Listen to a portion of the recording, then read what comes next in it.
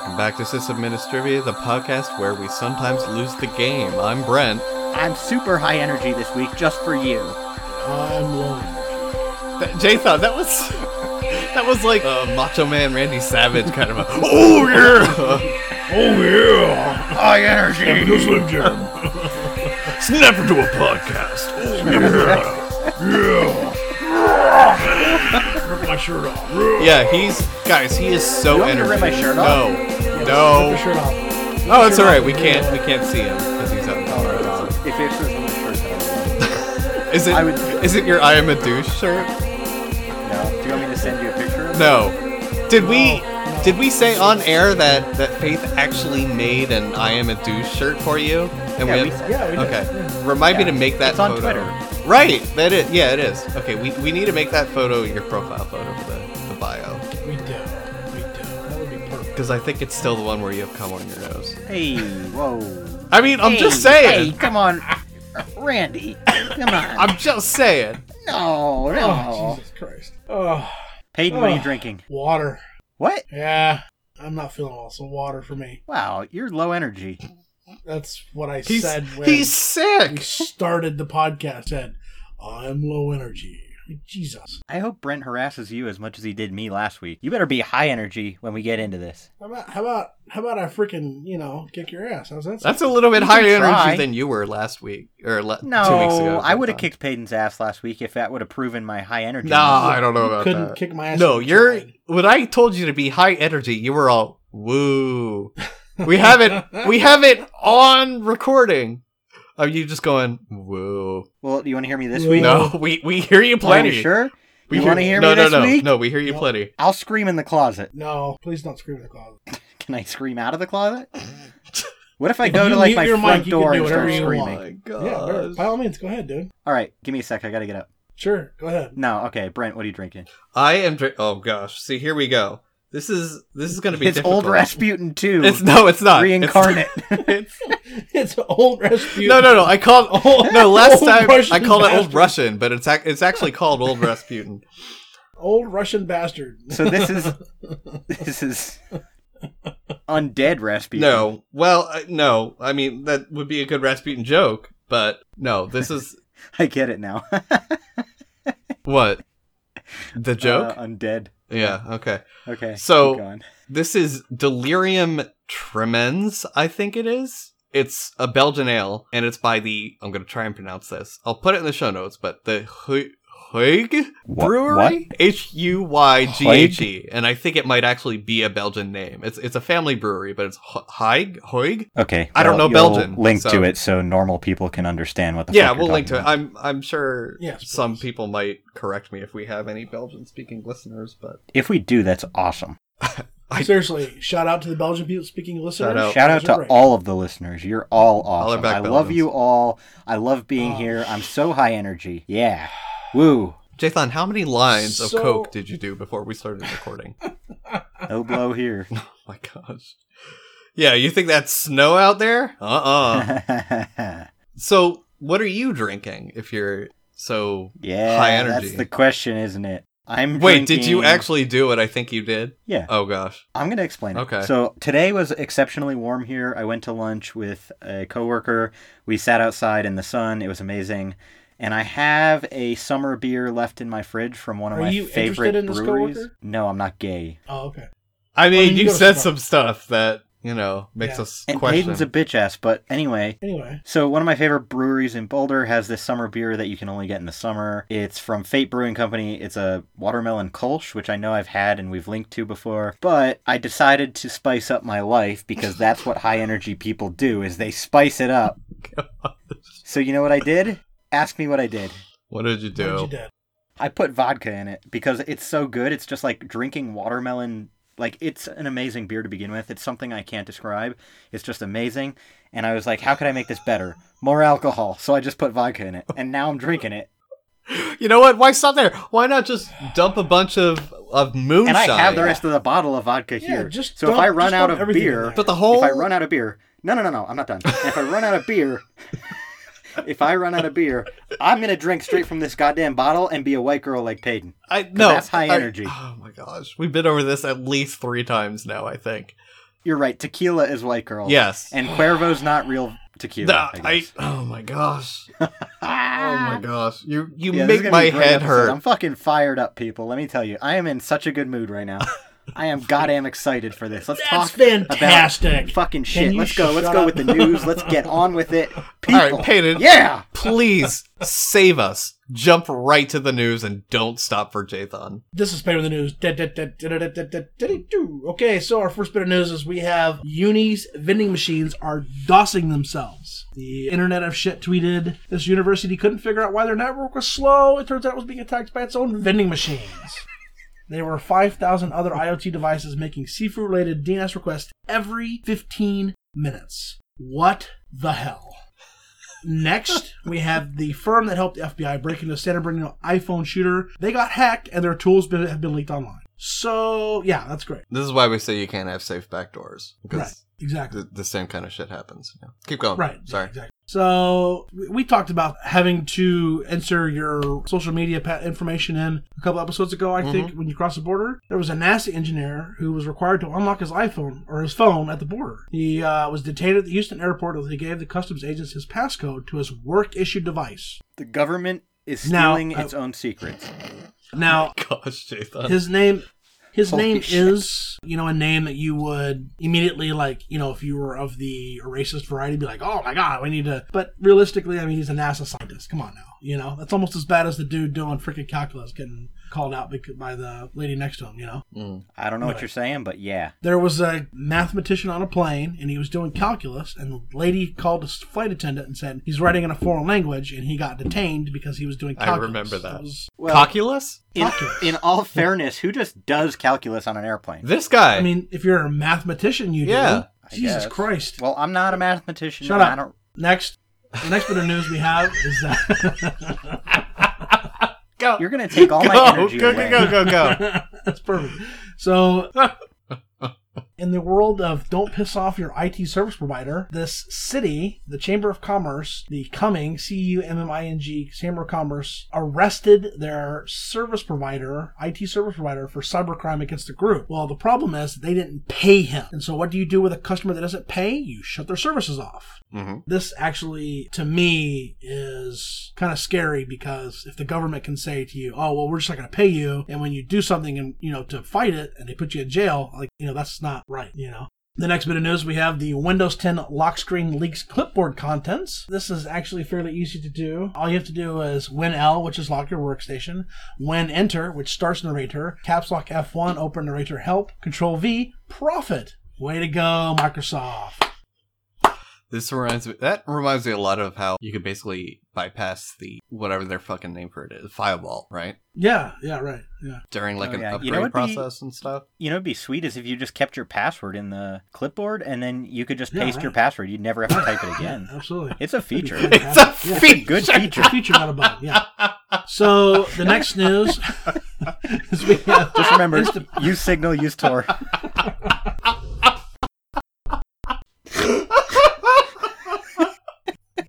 Oh my god! Shut up! Let Peyton get through the news.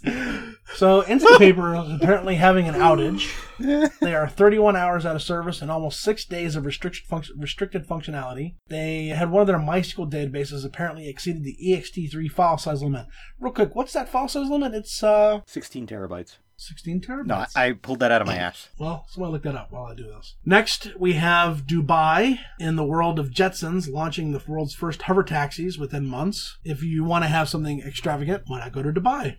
Apple has confirmed that an OS X update broke the Ethernet port on some Macs, and there's a fix for that. Hello, how dumb do you have to be to break your own shit? Sorry, did I say that out loud? Well, the worst part about that, I just want to take a quick aside.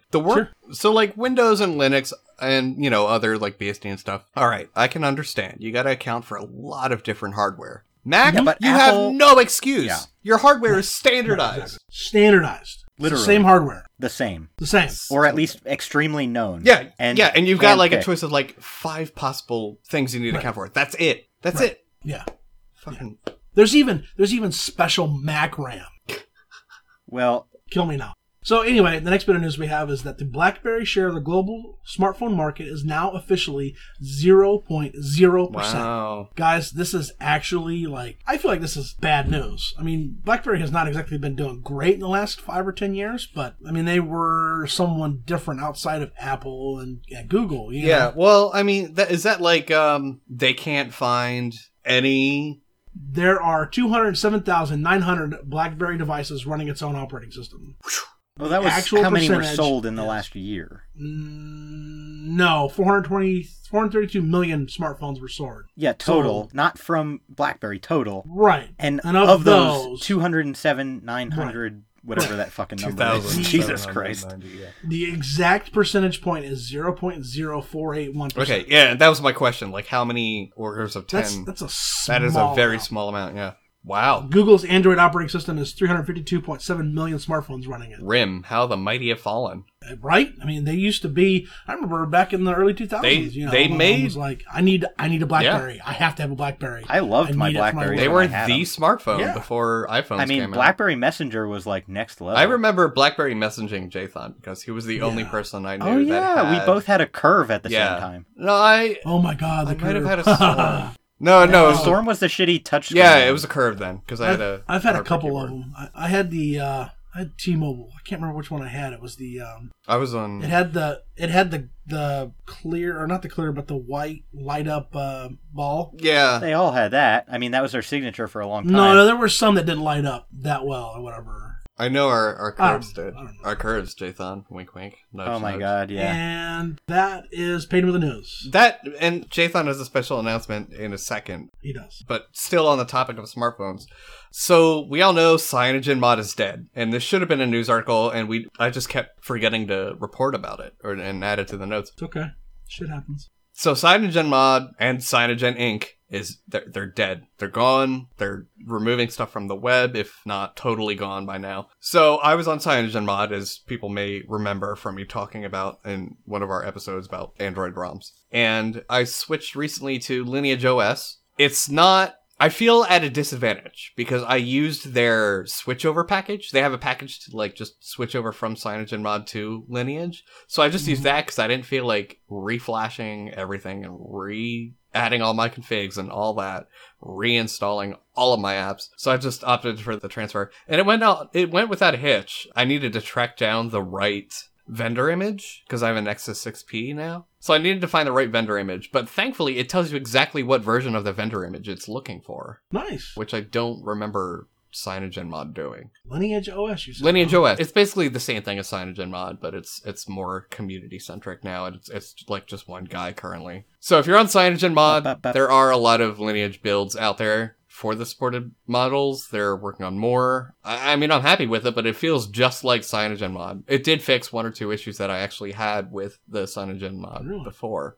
So I'm pretty happy with it. I haven't done a clean install, so I can't speak to what it looks and feels like and what the setup process is, because I didn't have to go through it. But They have a build for my tablet. One of my tablets. yeah. If you do a clean install, let me know how it goes. I actually might think about doing Yeah, let us know how it goes, because I want to know what the experience is like for a total clean install. That being that. said, Yeah, absolutely. Jathan has a special thing he'd like to talk about, so... Yeah, I'll make this quick. So, Or don't. a couple weeks ago, I went to an NCBI hackathon out in Bethesda, Maryland. It was really cool. We, being BioFrontiers Institute, which is where I work, are having our own hackathon, primarily focused around scientific problems, of course, because we are a research institution. Of course. It is May 22nd to the 24th, 2017, in Boulder, Colorado.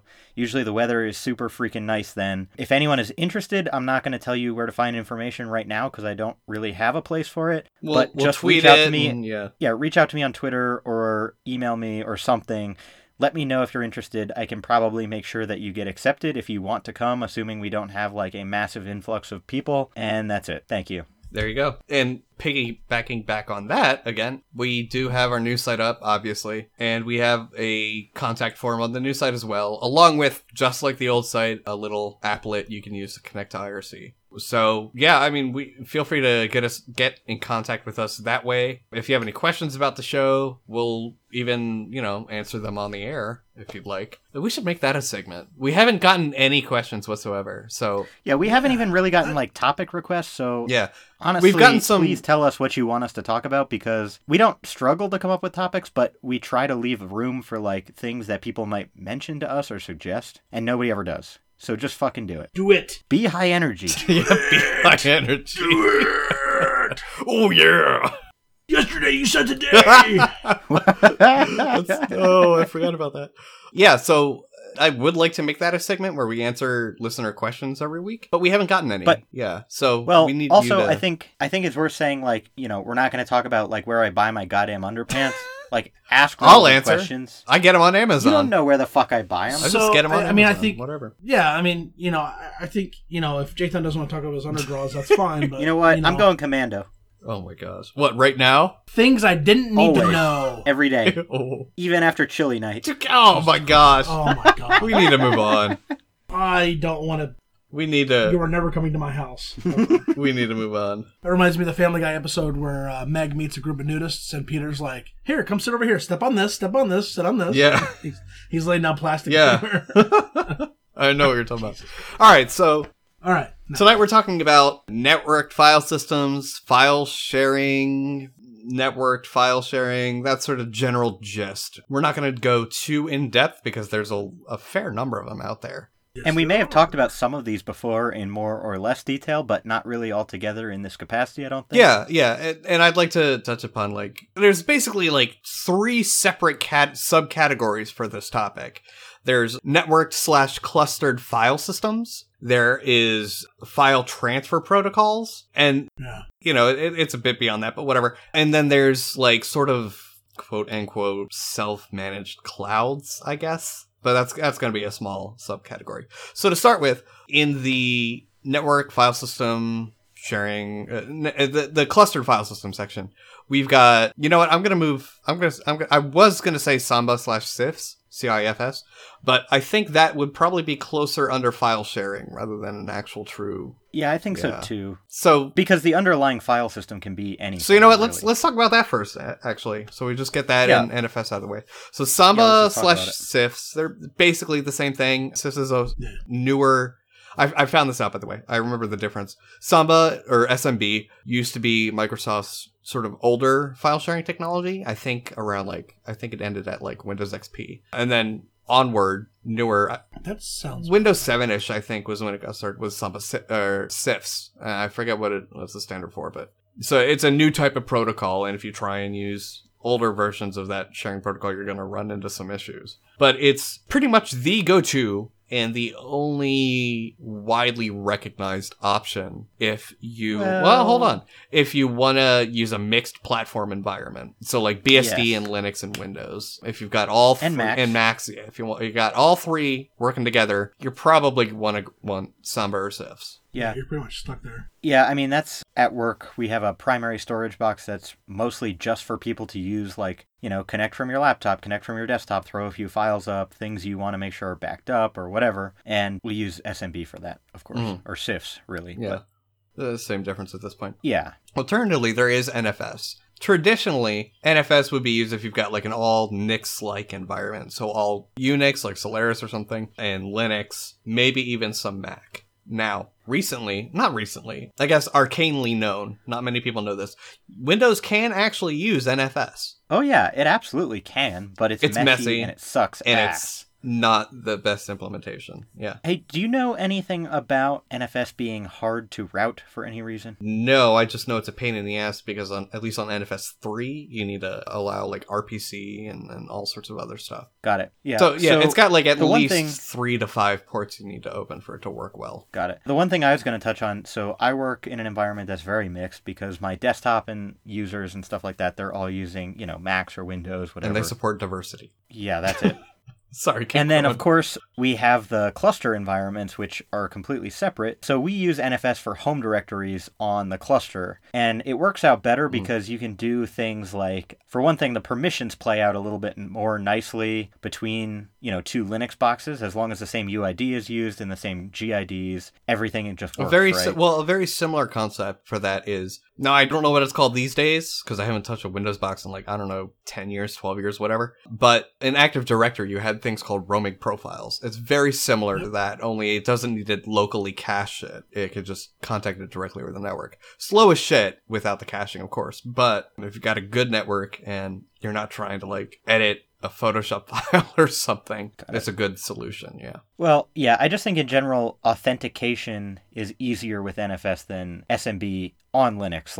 It's a lot harder to set up a fucking auto mount for CIFS shares than an NFS share on Linux. And I say that from experience entirely. Yeah, I would agree with that. Samba and CIFS, Samba/CIFS, whatever. It's definitely more, I'll put it this way. You get tighter access, tighter control over access, but at the cost of sort of simplicity. I'll leave it at that, I think. Yeah, I think that's fair. Yeah. I mean, we could talk about this literally, just these two protocols for hours, probably, in different use cases. We should do a whole debate on it for some episode. I mean, we'll probably both agree that NFS is probably better in some contexts and Samba/CIFS is better for others. Absolutely. Absolutely. I mean, it just depends on your use case, yeah. It's all the context. Yeah, your use case, your needs. I mean, if you've got a, multi-shop or whatever, So that's Samba/CIFS. Is there anything else that's sort of in the same wheelhouse on our list as these two?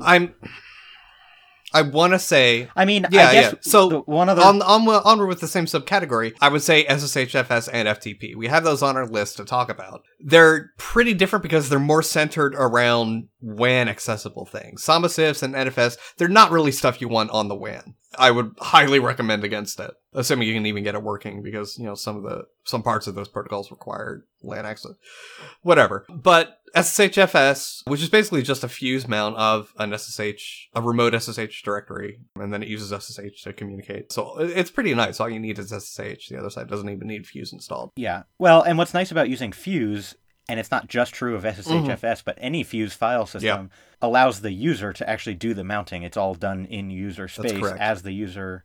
And it lets you mount some pretty weird stuff. It's a very useful mechanism. Yeah.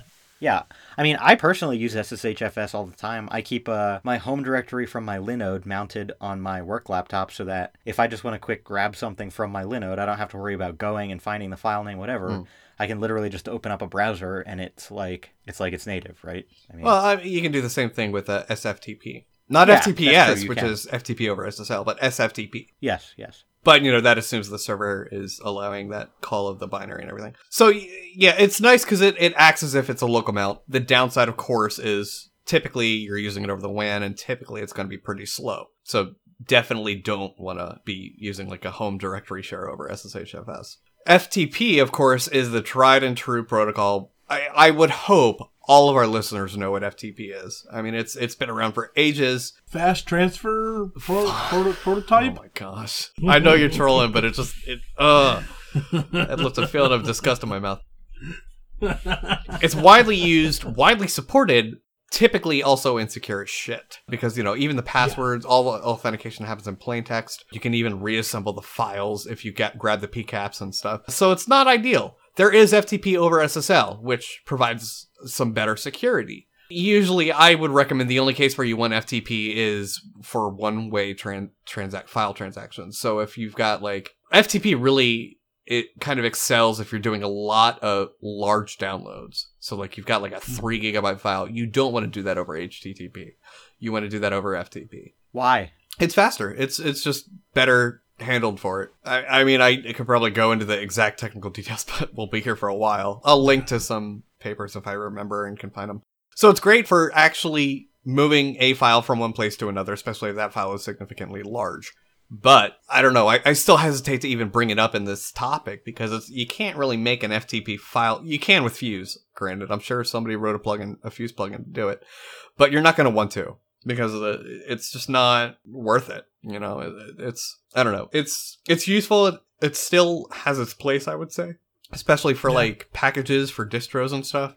assuming they're signed and all that. But it's not ideal, and not all clients one support nice FTP thing- over SSL and such. Yes. Yeah, the one nice thing about FTP, you could just as easily set up a one-way SMB share, right? Where people can't push data, they can only download it. The nice thing about FTP is it more easily is interfaced with. I mean, you can use wget or curl. Mm-hmm. Yep. You can't do the same thing without mounting an SMB share. Yeah. So- Yeah, you do need a mount. The same thing with NFS. Yeah. NFS basically uses standard Unix permissions for the most part. So it's easy to control access on a base level sort of thing. But yeah, you still need to mount it, and you need to know where that share is. And if they forgot to open RPC in their firewall, you're not going to find where that share is and stuff like that. So Oops. yeah, I mean, you can still mount it, but you're not going to be able to list the shares and stuff. Right. I think we need to move on. So let's Yes, we move on do. to actual clustered file systems. I'm just going to rattle them off, and then we'll talk about the ones we have experience with. So is it BGFS or BGFS? I think it's BGF. I think Jathan's I actually personally used it. say, yeah, so that does not mean anything Alright, in well. terms of knowing the pronunciation. I True. say BGFS. Okay. I guess it sounds like Because you're it's just saying nicer to say. Oh, I was gonna say because it sounds like you're referring to a blowjob, but I just say Beej oh, okay, when I'm talking about it, yeah. got it. I mean, it's formerly FHGFS, so I like the new name better. Oh, the name changed? Yeah.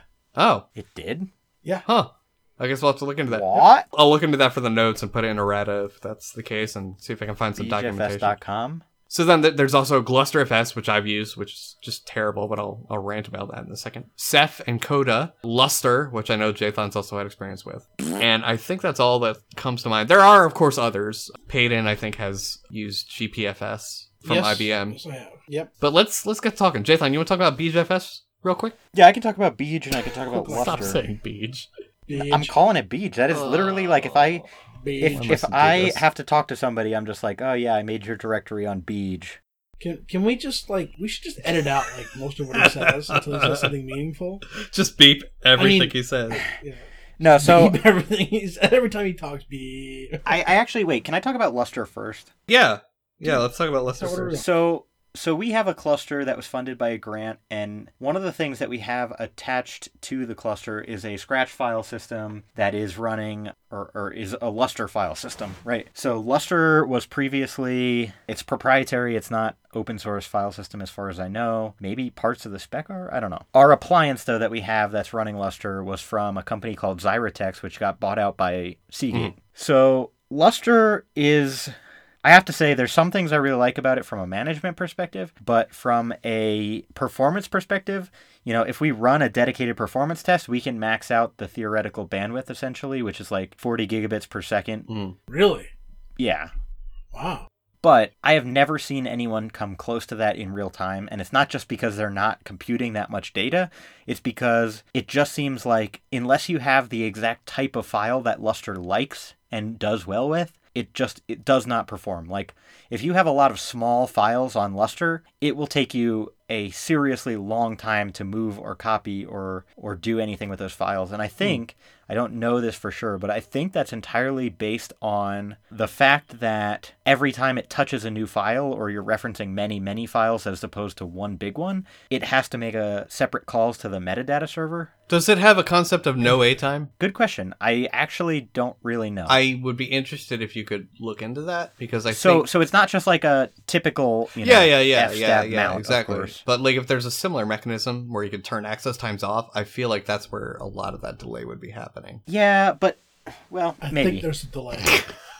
What? Yeah, that's what I said when I was copying my data. What? So that being said, there are parts of Luster that I really like from a management perspective. Luster is really, really good at telling you when a disk has failed. It's really, really easy to replace a disk. Literally, one of them lights up. You pull it out and put another one in. You don't have to touch anything. It just Nice. finds the new disk and it just replaces it. I'm trying to think what else. In terms of the actual structure of the network that's behind the Luster and Beej, it's very similar. They have a management node that sort of directs your traffic when you're sending or receiving things. There's metadata nodes that keep track of where everything is actually stored. So it's... And then, of course, a stream is established directly between the client and the storage So it's node. a centralized model sort of thing. We've got like a master and slave metadata- sort of a concept. Okay. Yes, and the metadata and like the actual management of streams is all centralized, but when you basically get placed on one of the storage nodes, like where you're actually sending your data, that is distributed. So, sometimes you'll be sending data to multiple nodes over, 3 or 4 streams at one time. And at that point, you're not going through the management or metadata nodes, which is important because obviously that'd be a bottleneck. It'd be an extra hop in your process that you don't need, certainly. Sure. So then we have Beej. Also, I should mention, never mind. What? So then we have Beej. I was just going to say Lustre. See, I don't know if this is actually just the appliance that we have or if all Lustre has built-in Puppet and Nagios monitoring. Really? Interesting. Yeah. So then we go to BeejFS, and let me be honest with you, if I could choose just one, I would stick with BeejFS forever. The default settings for BeejFS seem to accommodate a wider range of files. We get actually better performance from BeejFS, in my experience. We have not experienced a disk failure on our system that's running BeejFS. So I can't reflect on that process at all, and I don't even know how because the disks at this point are like 5 years old, but somehow. Beej was extremely simple to set up. It relies on simple munge keys between management nodes and clients, or not clients, but Worker slaves, basically. Yeah, the storage nodes. And the other thing I really like about Beej as opposed to Lustre is you don't actually have to create any users on the BeejFS system. It lets the client basically take care of all of the permissions and UID and GID checking and stuff like that.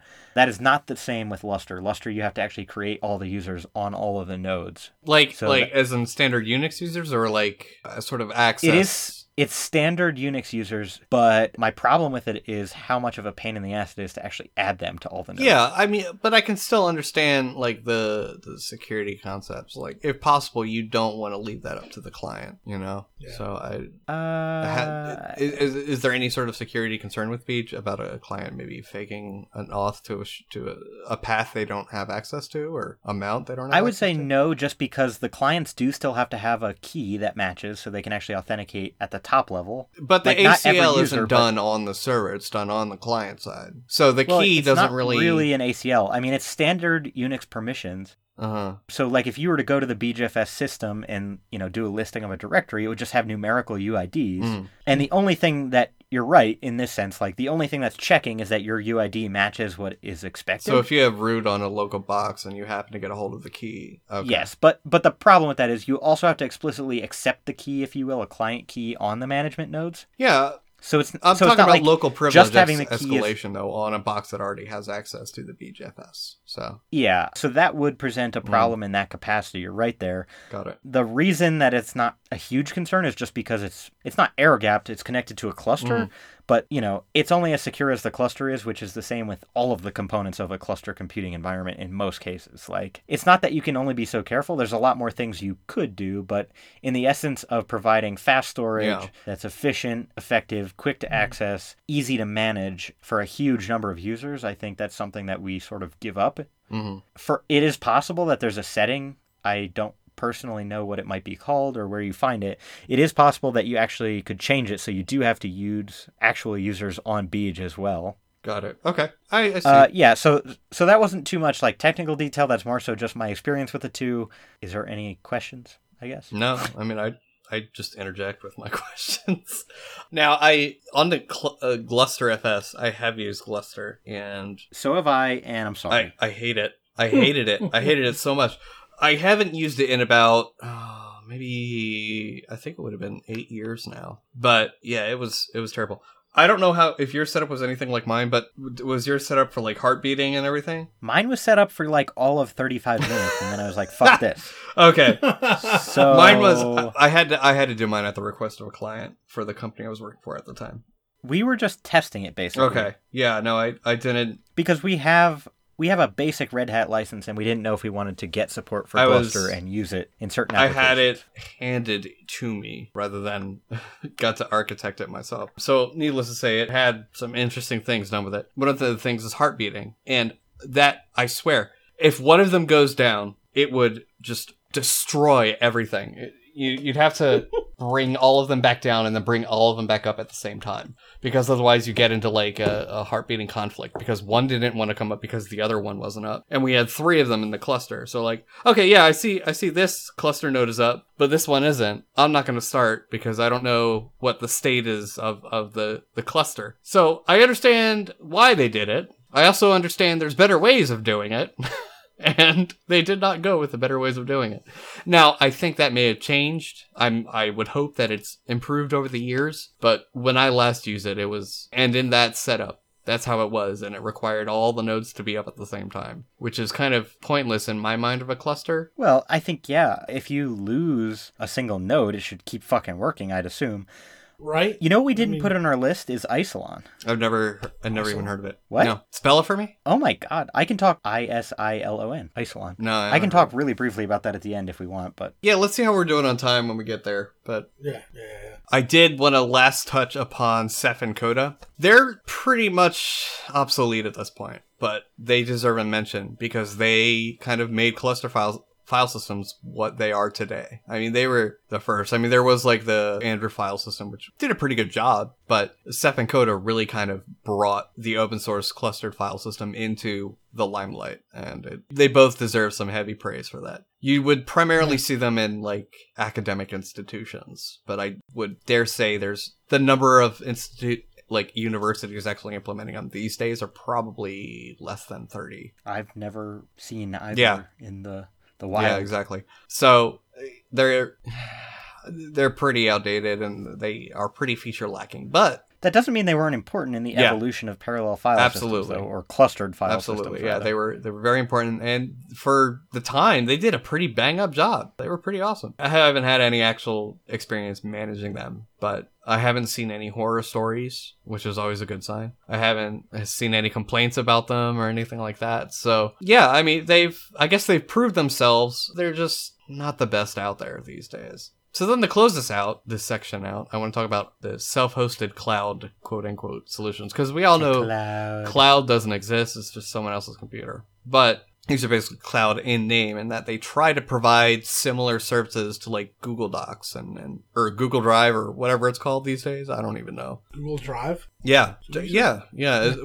I don't know which one it's called these days. It's Drive. It's Google Drive. So that and like Dropbox and stuff, they try to provide a similar solution, but something that you can host yourself. And then they kind of are geared towards both LAN use. So if you pop it up at like a data center, you can easily work it into your existing storage solution. And then they also kind of try and provide that WAN accessible, user-friendly usage. They're its own cloud and Nextcloud, and there's a lot of drama surrounding them. And there are some other ones. I didn't even get into them. But they're pretty neat. I only turned up OwnCloud, and that was about a year ago, maybe a year and a half ago. Yeah, I've got an old instance. I didn't set it up initially, but it's still there, and a few people use it at day job. Yeah, for what it is, though, it's pretty cool. I mean, it is nice that they're trying to encourage people to manage their own data rather than trust a third party, which I'm all about. Yeah, I mean, absolutely. I think it's a great... I mean, I'll give them this. The interface for it is really nice. I mean, it works just like Dropbox for an end user. It's easy enough that an end user can figure it out. Yeah. I absolutely think if you're considering sort of like a Google Drive or Dropbox solution for your clients or the people that you serve as an administrator,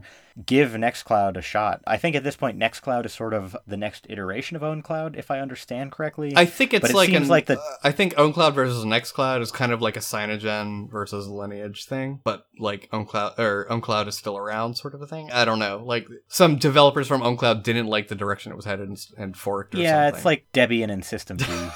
You mean Devuin? Devuin or whatever? The non-Systemd fork of Debian? I don't know what the fuck they call themselves. I don't acknowledge them. Okay. They're not a real distro. Yeah, so, I mean, that's it. And I haven't had extensive experience. I've got a little bit of experience with them, but I haven't had extensive experience, so I can't speak too much on them. I haven't used Nextcloud at all, so I don't know how it compares to OwnCloud. My guess would be pretty similar. And then, of course, there's, like, storage appliances like FreeNAS, or TrueNAS, rather. TrueNAS. I corrected it. Yeah. I corrected Jathan on the other. TrueNAS, which uses FreeNAS, which is another solution you can use, all sorts of things. There's SyncThing, which is... SyncThing's pretty cool. It's an open source version of some other stuff you may have seen around. It's a decentralized sort of file sharing system. So that's pretty cool. I used SyncThing for a little bit for some things. Obviously, you don't want to use it for like a whole file system replacement or like a clustered file system replacement. It's really not designed for that, but I'd say it's closer akin to like popping a file up on a torrent site, but with ACL, like only giving access to people you know. Yeah. Just do it in prod. Just do it in prod. Just do it live. Just do it live. Just do it live. Well, that's a good segue into our next topic.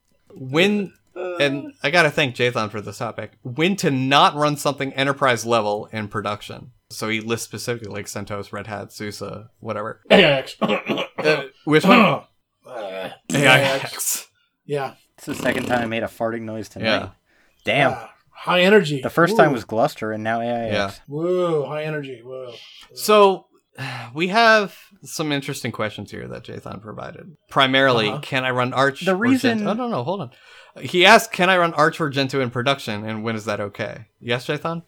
Yeah, so that's what I wanted to ask is, I've mentioned this a million times before. You guys obviously know. If you're a newer listener, you might not. I work at a primarily CentOS Red Hat shop. We're sort of actually moving away from Red Hat because we never use the support, so the cost is just not justified. But there's often times, like today, I stood up a one-off VM that's going to be in use for 3 months. And I ran into, not really a bug, but just something I'm not used to with a technology that I've set up, installed a bunch of times. So all I was trying to do was stand up a simple instance of Nginx. I don't even need SSL, and... You always need SSL, buddy. No, you don't. Yeah, you do. Always. That sounds like another topic. You're wrong. But I'm kidding. And PHP FPM. And I literally, which is Fast Process Manager, I think, which I literally could not figure out why the hell it wasn't working. And the reason is because I was pointing at something called fastcgi params instead of fastcgi.conf, which were identical fucking files, basically. So my question is, like, by using Arch, which I know I could have installed in just as little amount of time as CentOS 7, basically, and installing the packages, the same packages, but on a distro, I know how the default config ships, etc., etc. I could have saved a lot of time for a one-off project, but I'd be breaking the sort of spec or convention in our environment. Yeah, absolutely. So, is that okay? When is that okay? Do you need to seek approval of your coworkers? Like, these are all sort of questions that hopefully we will cover. Yeah, to really cover that, I would say blanket answer, it all depends on context. Specifically, number one, who's going to be managing the box or VM or whatever? Who's going to be using the services provided by that? And what do they need, I agree with that. Yeah. So we specifically mentioned Gentoo earlier. So Chromebooks images use Gentoo, and it's already gotten some vast enterprise approval for like workstations. People love it, which is fantastic. I mean, it gets Linux in the laps of the enterprise world, which is what we've been trying to do for ages. That is a Gentoo image. If you ever build Chrome OS, it is Gentoo. I had to do it recently for some testing, and I was like, this feels really familiar to me. And I looked into the build scripts and stuff, and I'm like, holy crap, this is Gentoo. In case you don't know, Jathan and I for years were heavy Gentoo users. Now we're both Arch on our personal systems, but yeah, we were big Gentoo users. And yeah, so once you use a Gentoo system, once you've done at least 15 installs, you get to know a Gentoo system just by the shell. And you're like, wait. And what really set it off to me was like, to install extra packages, use the merge command. And I was like, holy crap, it is Gentoo. But yeah, it's Gentoo. eTrade, which I think are now out of business, sadly, but are they? I don't know. I'll put it in errata if they are or aren't. Or Payton can look it up right now. No, they're still... Yeah, I don't know if they... Still going strong. I don't know if they still use Gentoo servers, but for a long time, I know for a fact that they did. They may still, they may not, whatever. And the reason was, Gentoo is really flexible. It lets you compile every single binary on your system with use flags, which are basically like compile time optimizations and things like that.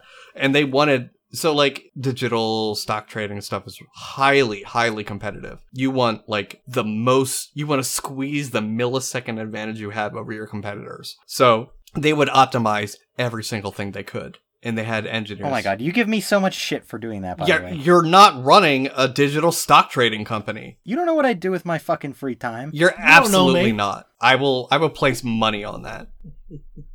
Cold hard cash. Drop it down. Cash me outside. There you go. Cash me outside. So, like, they had a need for optimizing every single binary on their system to ensure that they would always get the best possible sort of standardization, and the architecture was designed and the way the binaries were compiled, it all would just flow neatly together into the most bang for buck they could ever possibly get. That's insane for most production environments. Absolutely insane. Definitely. You don't need that. Linux has plenty of tweaks you can do just by editing sysfs variables, or sysctl variables, I should say, or like other kernel tunables and things like that, hardware tunables, all sorts of stuff, without ever needing to recompile a single thing. You would get plenty of optimization just by recompiling your kernel. You don't need to recompile every single binary on your system 99.999% of the time. But they did, Right. so they used it. Arch, I would say it pains me to say this because I love Arch, and I actually use it on our infrastructure for the site and everything. I use it on all my personal machines, even the stupid, dumb little machine I just have serving a network share for a local repository clone, like an Arch repository clone, I should say. So it pains me to say it, but I don't see it in enterprise use. It's great because it's rolling distro. So if you need that functionality, it's great. And you don't want to recompile every single binary every time there's an update like Gentoo, whether you're optimizing or not. So you still get the nice rolling release distro, but it's still binary and it's constantly up to date. You get security updates very fast. It's not unusual to get a security update before Ubuntu or whatever. See, and that's when I want to disagree with you there about not being able to use it. I mean, your statement about you can't. I would say you're saying you wouldn't, and I mean, from a security standpoint alone, the fact that you get those security updates is more of an argument for its use, I feel like, than for it to not be used. I mean, however, I do have to say that there's a lot of stigma behind it. Some people just, they hear Arch, like, oh, I don't want to spend hours working on my system. It's like, you only need to configure it once. Right, exactly. Which you need to do with any system you're deploying. But right. So well, here's the thing. It also currently doesn't support like kickstarting, like SUSE and Red Hat, or seeding, like Debian and Ubuntu. Yeah, and that is a big limitation of Arch. Although I think Gentoo in the has enterprise something like environment, that, right? Well, Gentoo you can not really. I don't think. Well, I mean, you could compile whatever the fuck you want anytime. Yeah, well, really, at that point, it's just and copying that's the same over thing with Arch, though. make.conf for when you're in the change route for Arch, when you're doing the install, you could install anything you want. Right, but it's still a manual install, just like Gentoo. But you could just as easily pull a script with curl and run it. Yeah, and you can build a custom tarball and then just rsync it over during the install and have it DD or whatever directly onto a disk. It's possible, but my point is, it's not contextually. I would say it's not ideal for the enterprise environment.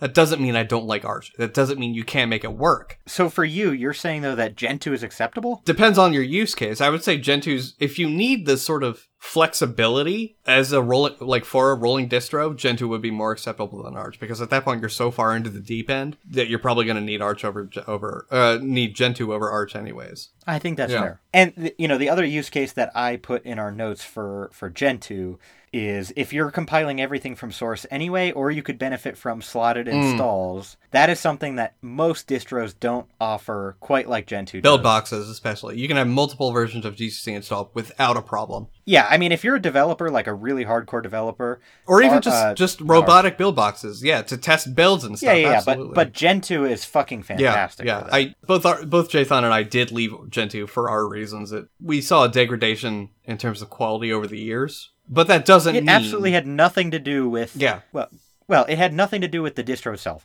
Compiling everything on a modern, processor is not an issue. And Gentoo does support binary repositories too. So if you've got a whole fleet of Gentoo, and I suspect E-Trade does this because I doubt they have their stock trading machines. Oh yeah, absolutely. They compile once and they roll it out, which is fine. You can do the same thing if you want. You could have your fucking Raspberry Pi compile 24/7 and build packages for your other computer because you can cross-compile, but... I would not recommend maybe using a Raspberry Pi. No, but...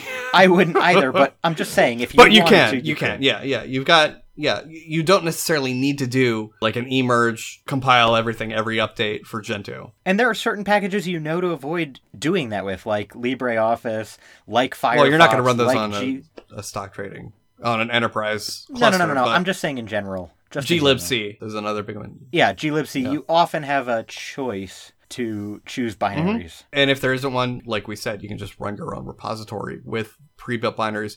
Granted, if you're running a cluster, your hardware is probably already standardized. I would hope it is. If not, you've got maybe like 2 different profiles, whatever.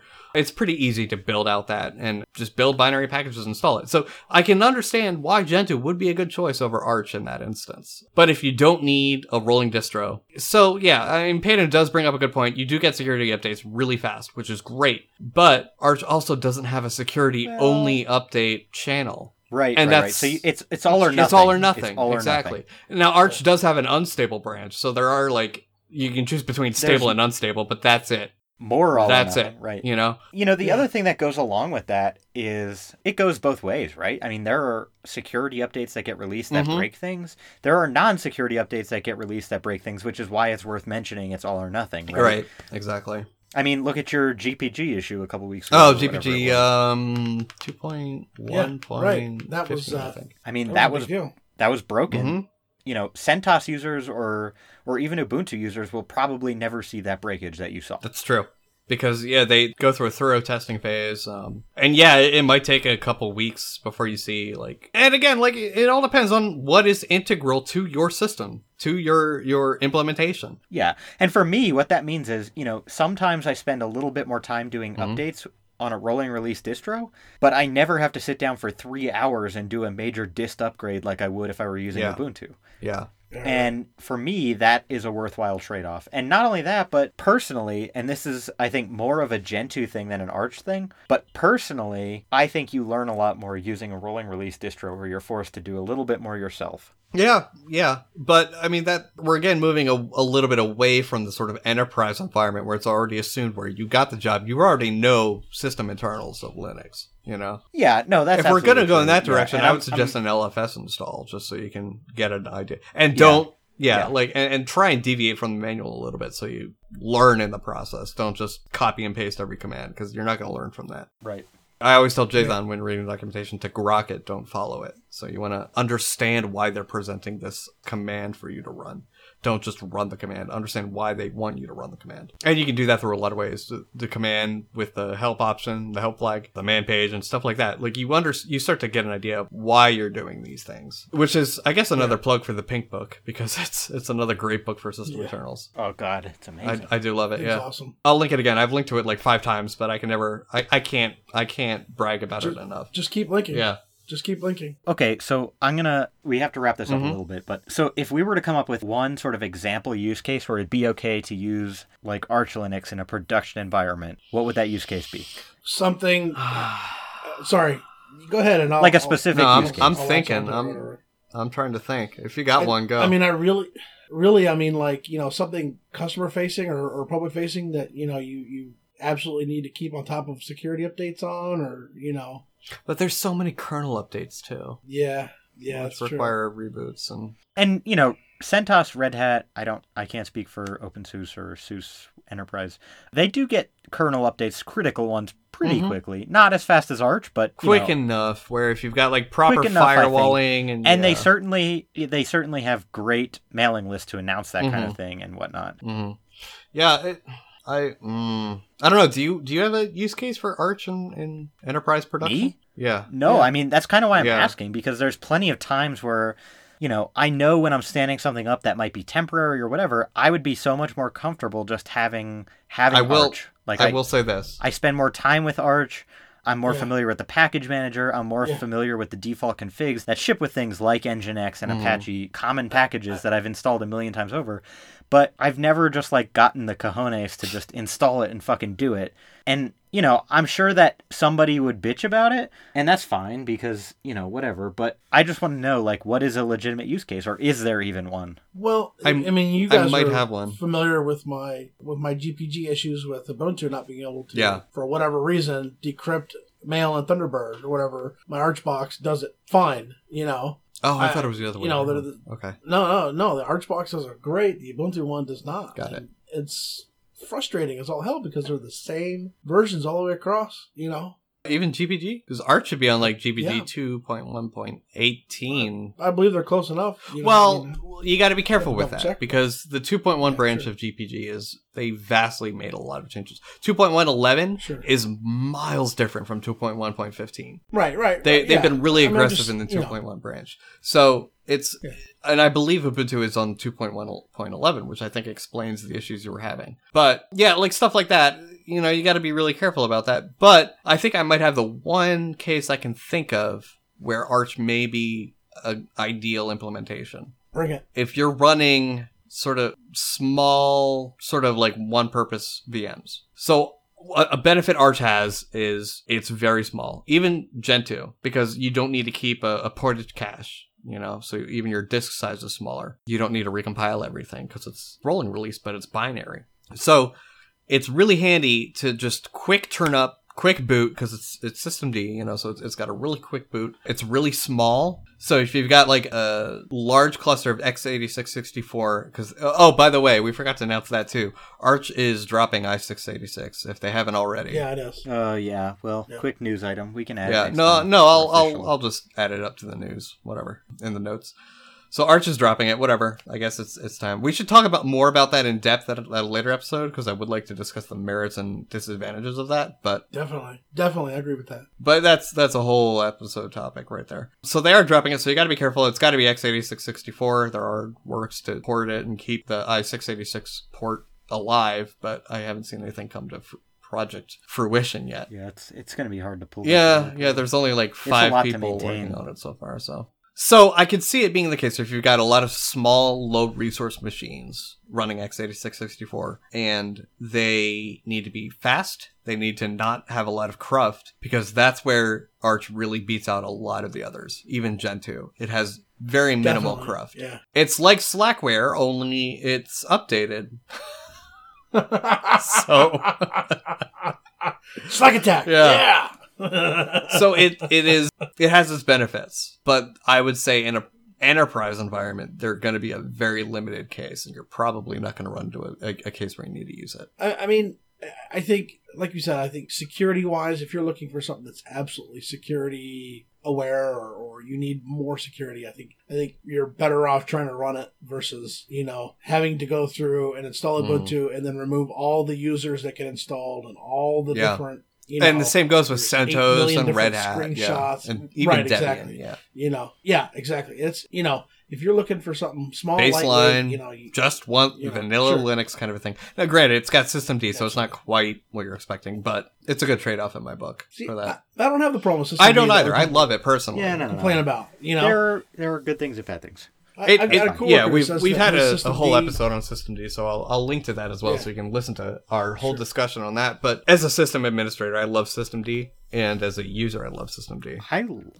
If I could just pick my favorite part of systemd, oh man, that'd be hard actually. But I think it might even be logging. Honestly, Which is one of the most criticized things journal about is so it. Yeah. powerful. Yeah, I've got a coworker that just absolutely, several coworkers that absolutely hate systemd, and they're talking about the memory leak or whatever that's in there, and I'm like, Okay, every fucking software has its fucking issues. right, And they're working so on it. They are. Yeah. I logged into my gateway, and I did htop, and I said, look, this is the same memory it's been using for a month. So I don't know what you're talking about. There's no memory leak that you're talking about. Well, there is actually. I mean. Well, Under certain okay. triggering conditions. Yeah. All right. Whatever. We got to get to the baddie, though. We're getting away. We got to get to the baddie. Wait. Are we good for the baddie? Yeah, I think so. Anything else we can about- revisit about- systemd later if you want to talk about it. We can also talk about rolling release. Yeah, dedicated rolling release episode. and systemd, I think, for next episode would be too great. All right. That's That's the the news, not the baddies. God, that's the news, you moron. All right. Well, I'm going to learn how to do that backwards, and that'll be the baddie. Do the VPN noise. Do the VPN noise. So this baddie is presented to you by Jathan. Oh my God, Yeah. Just go. It Hi, actually and happened. it did. to me, though. This is actually, this is something that happened to me that I submitted this baddie for a baddie. Good job. So we'll include some redacted IRC logs as a part of this baddie, and I'm not going to read through the IRC logs right now, but I'll give you a quick synopsis of what happened, and we can talk about it real quick. So, as everybody knows, to my dismay, we run systems with Plone on them at work, which is a CMS. It's built on Python 2. Yeah, we know what primarily, Plone is. We whatever. talked about it in the CMS episode. Yeah. So there was a hotfix, a Plone security hotfix. The hell And you say? And when it wasn't actually me who first found it, but a coworker of mine sent me the link to it and said, can you download this and check the sum? Mm-hmm. So I downloaded it, I checked the sum, and sure as shit, the checksum. It didn't match what was listed as the MD5 or the SHA-1 on the Plone hotfix website. So, I was like, well, shit, this is bad. So I went into the Plone IRC channel, and, this is sort of where it got bad. This is where they deserve the baddie. This is where they deserve the baddie, absolutely. So I went into the Plone IRC channel, and I started, asking questions. And at first, this person sort of denied that there was an issue. They're like, oh, well, you have to refresh your browser, or we updated the hotfix. And it's like, no. I've had a couple people confirm this for me, and I actually had Root confirm it for me. Yep. And he got the wrong checksum as well. So then the guy comes back and says, oh, okay, you're right, this is a real issue. And then he suggested some things to fix it, like, well, you should download it from a different source or whatever. He suggested using Pippi instead of the Plone website to download the hotfix. Yeah, and it was just like, okay. So the issue ended up being that they were using Cloudflare, which we talked about in Season 1, Episode 19 or 20, I'll link it, yeah. Yeah. And, Cloudflare is not just, or not even really at all, a CDN. It's a reverse caching proxy. And their Cloudflare settings were actually set up in such a way that Cloudflare was delivering an old version of the hotfix that didn't match the one that people were actually supposed to use. Wow. And so where this becomes a big issue is twofold. And, part of it is on the administrators who are applying these hotfixes or users, is that people don't checksum the things that they download, and you should, because there's fucking browser plugins that will do it for you and stuff like that. But number two is one of his solutions that he proposed, I'm assuming it's a he, I shouldn't do that, whatever, I'm sorry. Whatever. One of the solutions they proposed to me was, oh, well, you should just run this bogus, link so that it resets the Cloudflare cache, and it's like, cache, fuck, I'm drunk. And it's like, no, nobody else is going to know to do that. So, I'm curious how many people downloaded the wrong version of that hotfix and applied it without ever checking. And that's where it becomes a bigger issue. That being said, I also did not see anything on the Plone security mailing list that said, hey, we fucked up. So I don't know that they ever really disclosed this type of failure. It did eventually get fixed when I pointed it out. The guy did eventually, person, did eventually acknowledge, oh, yeah, you're right, this is actually an issue. But this was after about a 20-minute period of me telling him, hey, this is a real problem. Yeah. So Plone devs, get your shit together. I think that you're a lot of great people probably, but please get your shit together. That's not acceptable. It's not okay. Right? We're all sad at you. Could you imagine what would happen if Mint Linux reacted the same way that the Plone devs did when you told them? And they got compromised horribly? Yeah, I know. And the reason they found it was and because that's the bigger thing about this is didn't match. That's how they caught it. And that's the bigger thing here. Exactly. And that's the bigger thing here is it's one thing that had happened. Everybody makes mistakes. It's how you react to it. It's how you react to it. And in this case, it was absolutely that's awful. 90% of our baddies is just how they reacted to it. With the previous one about GitLab, not. I know, and GitLab got a baddie, but they got a baddie because of what they did in this case and not how they reacted. Yeah. How they reacted was fucking stellar. Yeah. If everybody reacted to a security compromise with that sort of accidental or a potential security breach, an accidental deletion of data, anything. If anybody reacted the way that GitLab devs and admins responded to the fucking GitLab thing last episode, that's a lot of words. I'm still drunk. The world would be a better place. That's the fucking thing. I'm with you on that. That's the fucking thing. So Great, we gotta end this now. We'll get a log up of that, redacted with the important parts redacted, of course, but yeah, it's man. Whew. Big time. Well, like Jathan was saying, if you're going to have a problem, like we just reported with the Plone, GitLab. Yeah, you know the one. No, not. I'm sorry. Damn straight, you're sorry. Instapaper. Instapaper has an outage, and they're not telling people. And Plone is telling Jathan that he's wrong, and to use this and to do this, and it's like, I can understand. Some random person tells you, hey, your shit's fucked up. But if more than one person is telling you, hey, your shit's fucked up, you need to stop and be like, okay, look, we're going to take a look at this. We'll be right back. Or whatever, versus being a dick. Yeah. No, fuck you. Our shit's not fucked up. Our shit's never fucked up. No. Even if one person tells me my shit's fucked, I'm like, I might want to look at it. If I get a ticket about like one of my storage systems, like, oh, I can't connect, before I even think about responding, the first thing I do is make sure I can connect and make sure that everything looks normal on Honestly, that it's a system. win-win in that case because, like, one, if it is fucked up, you can actually fix it and let them know, oh, thanks, you know. Or two, if it's not fucked up, it's like, nope, problem's you. Bye. It's a win-win. Exactly, and it's a more definitive answer when you give it to that person. When you can show that you've respond tested with it confidence. and, Absolutely. So that's been System Trivia. This is Brent. I'm Jonathan. Peyton. See you around. I've turned to metal, to tungsten to stay mild. My emotions have settled. I promise I'm turning down the dial, but you left me cold, cold. Your heart was already stolen before it could even set in. Your flame was bright, baby, golden. You found your perfect match, and I will not strike. You are in heaven now that I'm not in your life. Y'all are hot together, and my heart is burned so bad. You found your perfect match, now burn. I guess it's been long enough for forgetting me. I was just the last stepping stone to a flawless eternity. You're holding newspaper between your bodies, so close, so quick on the edge. I sit, you played with me now. You deserve to go down, but I'll smile and put this to bed. It's picture perfect, babe. It's hard to keep myself sane. My tears are gasoline near your flame.